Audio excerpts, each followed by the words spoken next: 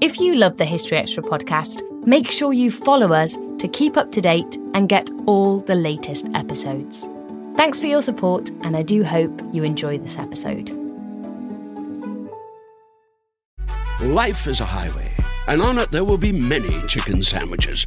But there's only one McCrispy. So go ahead and hit the turn signal if you know about this juicy gem of a detour.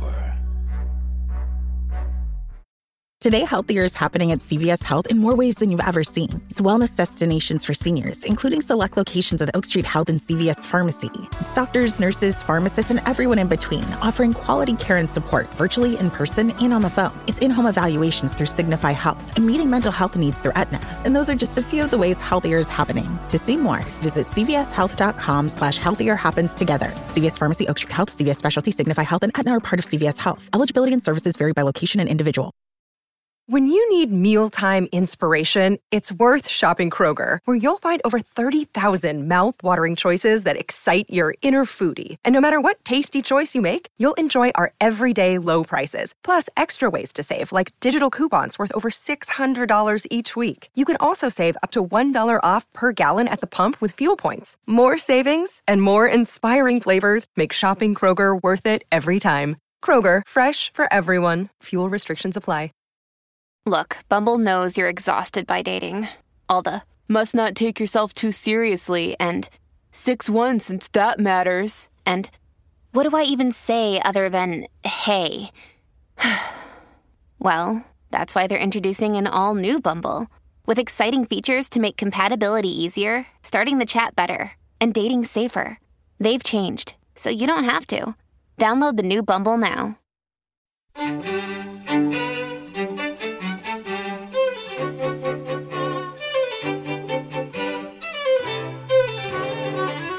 Sidney enlisted in the East Surrey Regiment in August 1915 at the age of 12, and he fought a lot.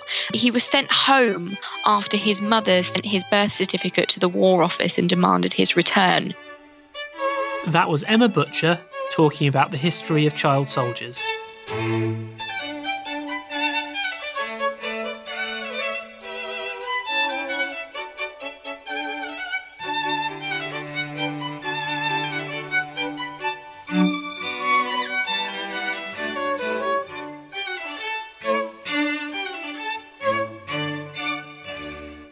You're listening to the History Extra podcast from BBC History Magazine.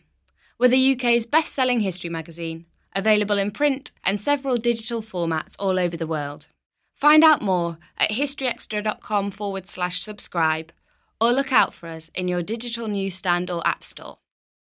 Hello and welcome to the History Extra podcast. I'm Rob Attar, the editor of BBC History Magazine. This summer we're celebrating the 10th anniversary of our podcast.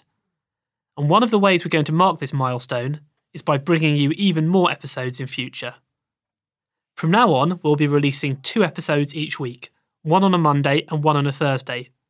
So you'll only have to wait a few days for your next dose of history. We hope that you'll appreciate this change, and please do let us know your thoughts by emailing podcast@historyextra.com. Well, the subject of today's episode is child soldiers.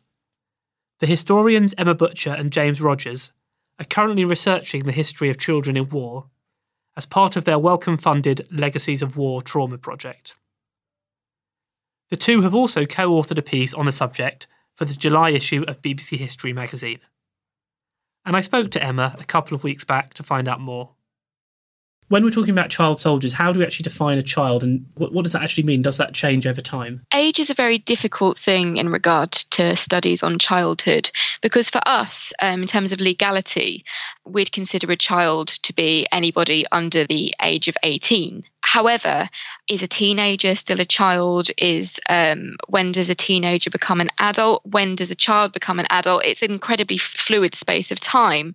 For example, some of the children that we've included in our article are 17 years old. For example, the powder monkey, Robert Sands, who wrote the memoir during the Battle of Trafalgar in 1805, was 17, yet is still considered a child per se.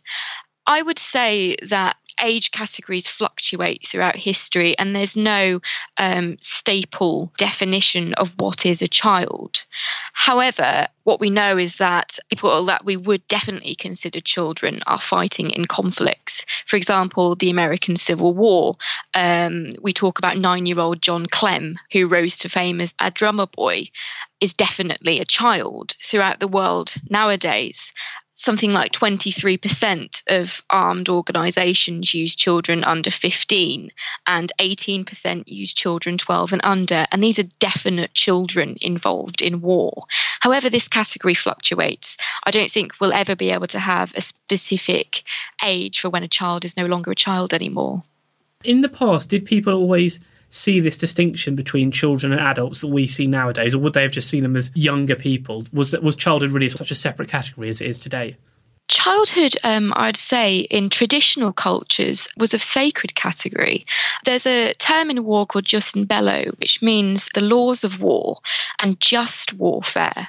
And throughout history, there is a tradition that children should not be involved in conflict. And the children that we mention throughout this article, throughout history, just before, obviously, the epidemic of child soldiers in modern culture, these are very exceptional cases. Usually children, if they're involved in war, have menial chores. So, for example, pages within the medieval period would help arm knights or have almost kind of sidelined roles.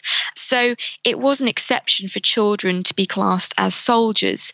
And in traditional cultures, children, along with women, would be kept at the sidelines of war.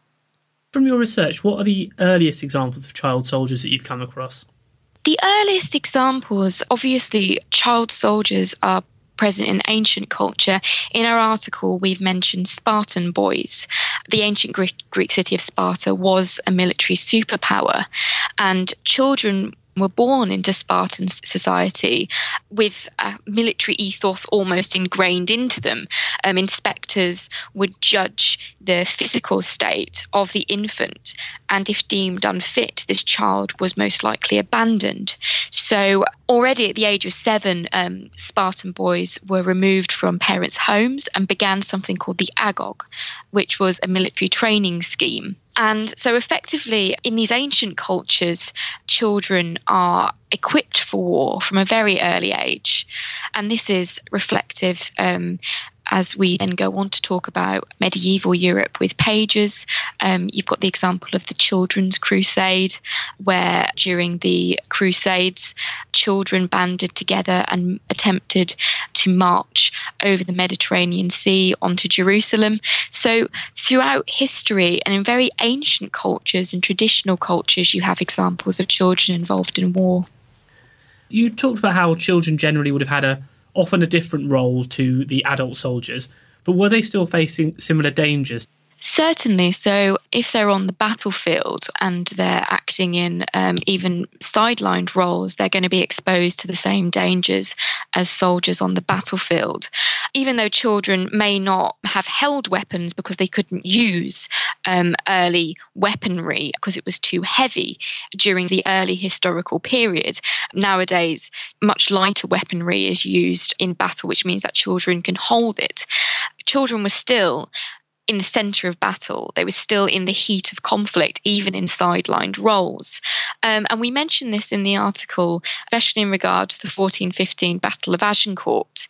And there was a great story that Henry V was incredibly enraged by the French targeting his army's page boys.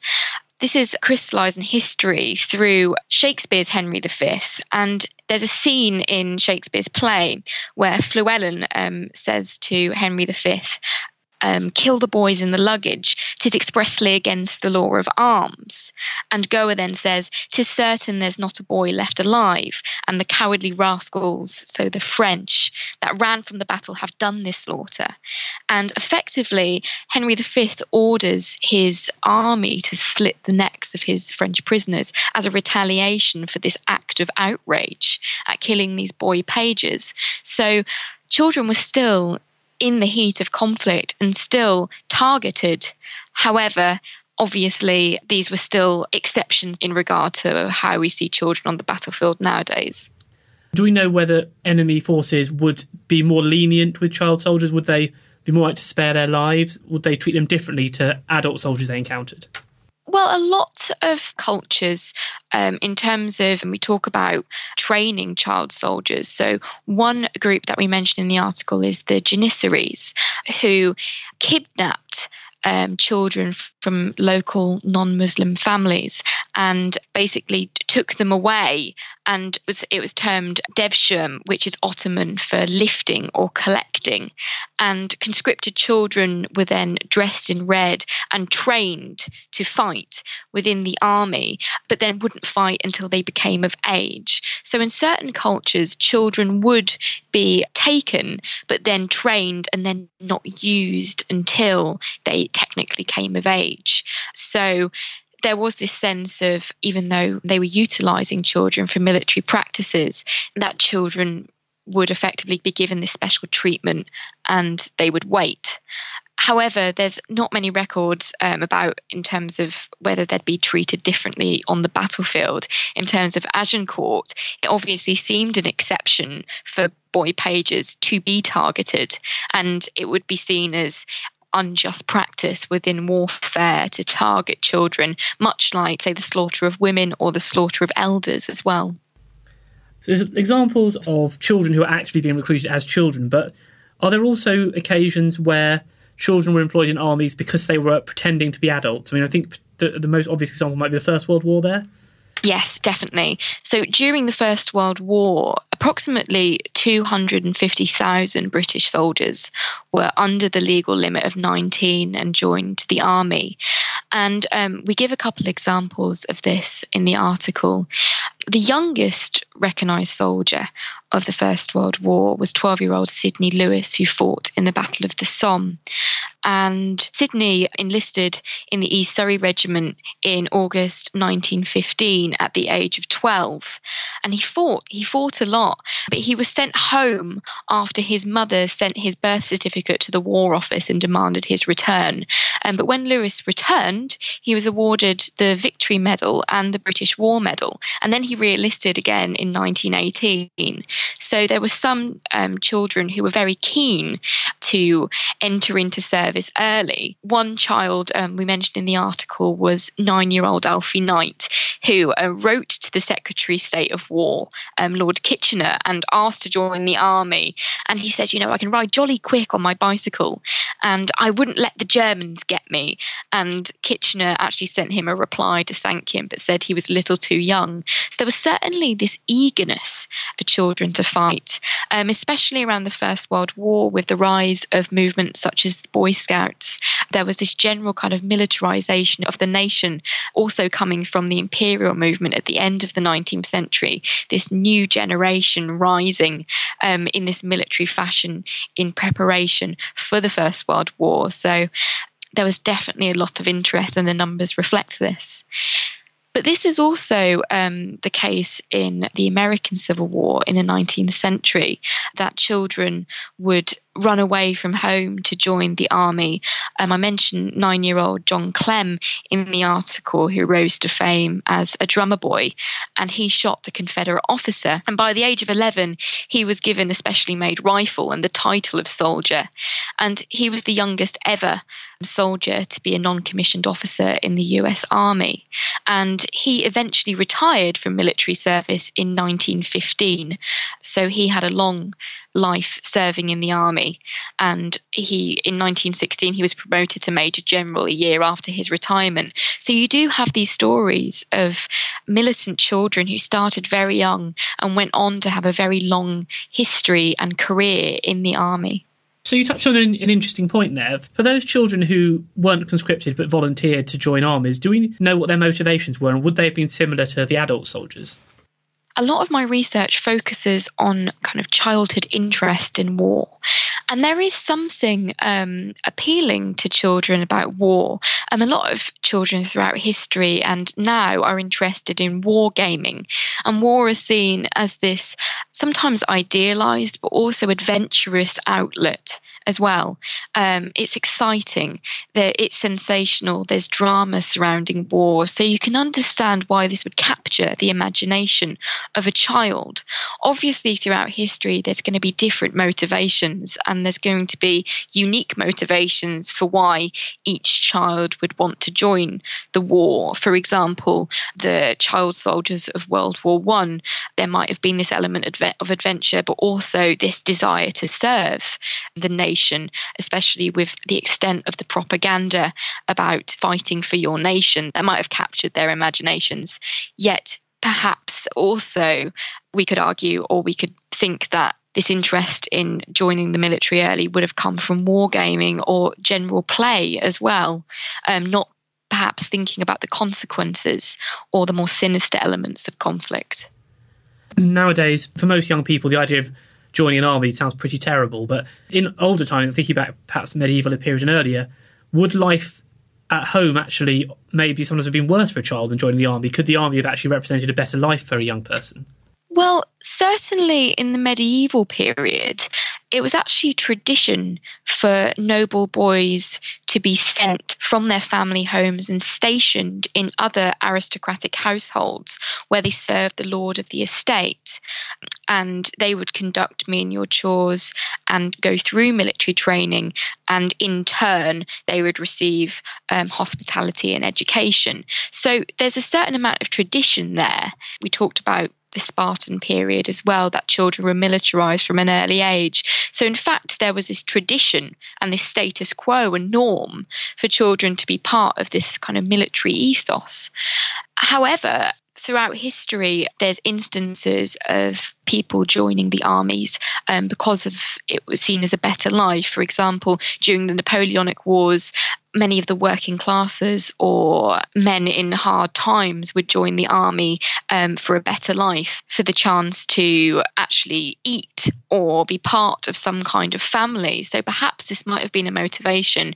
But I would say throughout history, in certain areas, it was the status quo and the norm. Through your research, have you come across much opposition to the idea of child soldiering? I think that it's clear from the reactions, say in World War I, when children were found to be on the front, that they would be sent home. There was the instance of 13-year-old George Maher in World War I who lied about his age and was sent to the front. And his true age was revealed after he was found crying during some heavy shelling. And there's an interesting article in Punch magazine which satirised the epidemic of willing youths going to a front, and the officer points to a young boy in a soldier's uniform and states, do you know where boys go who tell lies? And the young applicant says, to the front, sir. So there obviously is this condemnation of children being part of war at an early age, in the fact that they are getting sent back.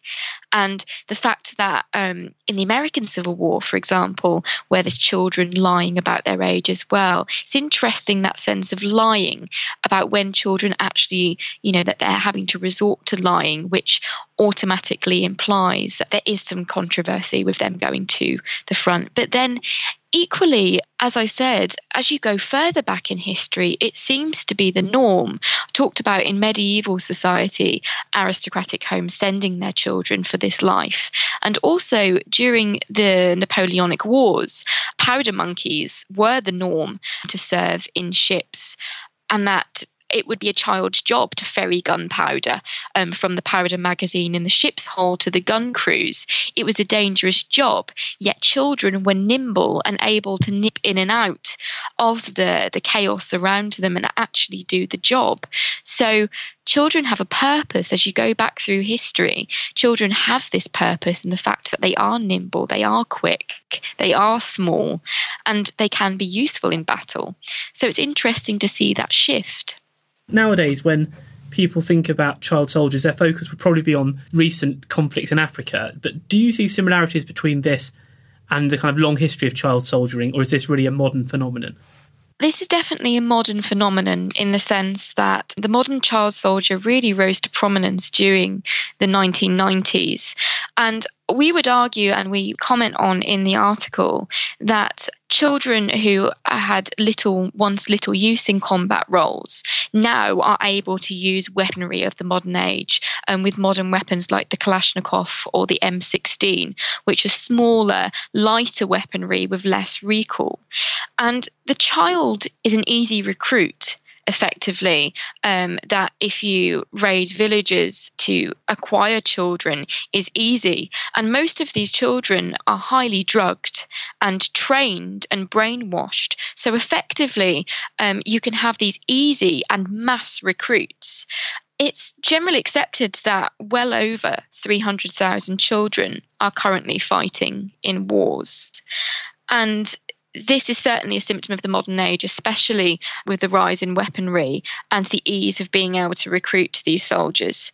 And even though most state actors are outraged by this, some state actors do use children in conflict, but mostly it's non-state actors such as armed rebel, ethnic and political opposition groups who can form their armies from these easily acquired child soldiers. So I do think that this is a symptom of the modern age, and certainly it's wide-scale issue for organisations such as the UN and charities such as War Child, who are attempting to highlight the atrocities of and the predicament of this child soldier epidemic in modern society today.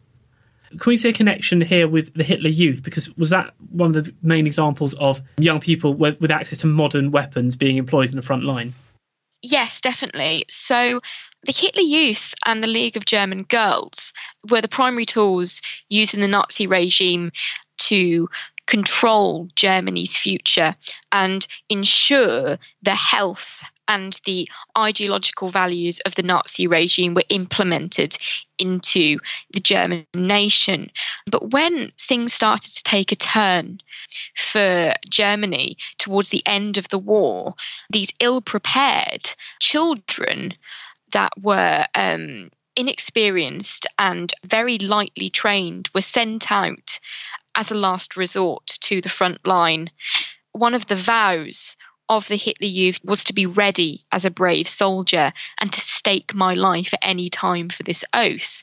So when they were called upon, many were sent to the front line ill-prepared. Sometimes it was the first time that they'd held a gun. Sometimes they were given only half a day's training and put into very ill-fitting SS uniforms. So effectively, even though this was a state actor using child soldiers, it was very much a last resort. And this shows the atrocities and the tragedies of using children in war, because most of these young recruits were slaughtered very quickly, especially when the war was effectively already lost. The experiences of children in war is one of the main areas of your research. How easy is it to find sources for this kind of thing? I mean, did many of these children leave many records? My main research area is looking at children and war in the 19th century. And one of the things I'm particularly interested in is the role of the child within the military family. And I argue that children actually were active social agents in war, in the sense that they were involved in the family's correspondence about war, and they also wrote letters and journals recording their own experiences and actively influenced the family in military decisions in war as well. Obviously, when you're trying to find children's journals and letters and diaries, it's incredibly difficult within the archives. Most of the material that I found has been buried within family correspondence. You're not faced with the luxury of going into the archives and things being catalogued as child writing about war. It's incredibly difficult. So I would say that it is difficult to find the voices of these children within war, because usually children's voices are sidelined. We don't necessarily take what they have to say seriously. And we see a lot of what they write as either throwaway or perhaps apprenticeships for later writings or their later life. So it is incredibly difficult to find these stories, but they are there and they are buried within the archives.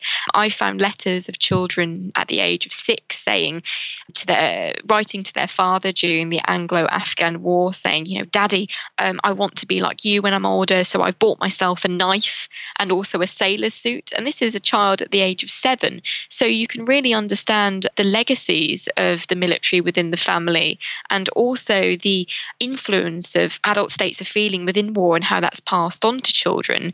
There's also really interesting dialogues between adults and children in the archives. So I've come across diaries from the Crimean War where fathers are sitting by the fireside talking to their children about what they've seen in battle. And it's like a question and answer session between father and child. But it's very rare to find these examples, and there's a lot more to be uncovered because the voice of the child, be it through history or in the present day, is still marginalised. And I think it's our role to start listening to these children because they have important things to say. Obviously, children have been involved in combat throughout history, be it as soldiers or experiences as civilians or with family members going to war. And children have a lot to say throughout history about war. And I think that much more research needs to be done on the history of children in war, because actually a lot of what they say is incredibly important in understanding war and understanding family dynamics and understanding different nations. So I'd really promote the child's voice as an important voice in war. That was Emma Butcher, who is one of 2017's BBC AHRC New Generation Thinkers. And as I mentioned, you can read a piece co-authored by her in the July 2017 issue of BBC History magazine, which is on sale now. We don't always realise just how much our negative thoughts and experiences stick with us and weigh us down. You may find your brain constantly running through a highlight reel of bad moments. That comment your friend made last week that hurt your feelings. That frustrating thing your mum does. Or that silly thing you said in a meeting. Maybe it's time to get it all off your chest. Whether it's a tiny annoyance or something much bigger, talking about it can give you some relief and lead you to a potential solution. That's where therapy comes in. It's a safe space to share whatever's weighing you down and learn to process it, so your internal highlight reel can focus on the good stuff. And BetterHelp offers affordable online therapy on a schedule that works for you. Connect with a licensed therapist by text, phone, or video call. Start the process in minutes and switch therapists anytime. Let it out with BetterHelp. Visit betterhelp.com/historyextra today to get 10% off your first month. That's BetterHelp, HELP.com/historyextra. This episode is brought to you by Indeed. We're driven by the search for better, but when it comes to hiring, the best way to search for a candidate isn't to search at all. Don't search, match with Indeed. Use Indeed for scheduling, screening, and messaging so you can connect with candidates faster. And listeners of this show will get a $75 sponsored job credit to get your jobs more visibility at Indeed.com/historyextra. Just go to Indeed.com/historyextra right now and support our show by saying you heard about Indeed on this podcast. Terms and conditions apply. Need to hire? You need Indeed. Life is a highway, and on it there will be many chicken sandwiches. But there's only one McCrispy. So go ahead and hit the turn signal if you know about this juicy gem of a detour. And now it's time for this week's History News, with our website assistant Ellie Cawthorne. The remains of a Roman building dating from the early 3rd century AD have been uncovered during excavations for Rome's metro system. The charred remains suggest that the building collapsed in a fire. Italy's Culture Ministry have described it as, quote, a Pompeii-like scene, as the fire caused the artefacts within, including frescoed walls, mosaic tiles, a wooden ceiling and the skeleton of a dog, to be unusually well preserved. Earlier this year, excavations for the metro also uncovered large Roman barracks dating back to the 2nd century AD. In other news, 10,000 fragments of medieval pottery have been discovered in Pembrokeshire, Wales. Archaeologists found the pottery in what they believe to have been a medieval kiln, the second such kiln discovered on the site at Newport Memorial Hall. They are now appealing for volunteers to help sort, wash and clean the thousands of fragments. Over the past 4 weeks, BBC History Magazine fans have been voting in this year's History Hot 100 poll, nominating the people in history who have got them talking over the past 12 months. We've had a huge number of nominations and can now reveal the names of the 10 historical figures who received the most votes, in a shortlist including Richard III, Shakespeare and Queen Victoria. Voting is now open once more for you to decide which person from our top 10 fascinates you the most. Go to our website, historyextra.com, to cast your vote. The poll will close at midnight GMT on the 10th of July 2017. We'll announce the results in a future issue of the magazine and online. Now, just before we go, I wanted to quickly mention a survey we're currently running for users of our History Extra website. The survey will allow you to help shape the future of the site, and you'll also receive some Amazon vouchers if you're picked to take part.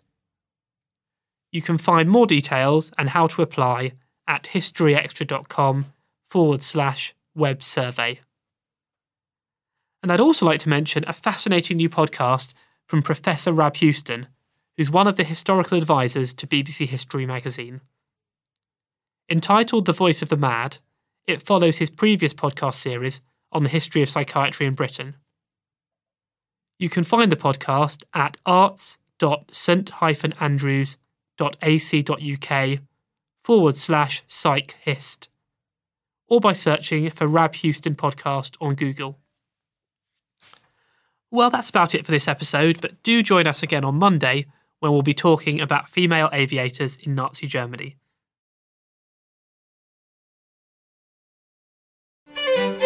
Thanks for listening to this History Extra podcast, which was produced by Jack Fletcher. Do let us know what you think about this episode by emailing podcast@historyextra.com, and we might read out your messages in future editions. Alternatively, why not keep in touch via Twitter or Facebook, where you'll find us at History Extra. For more great history content, don't forget to visit our website, historyextra.com, which is full of history articles, quizzes, image galleries and more. Plus, it's where you can download hundreds of previous episodes of this podcast.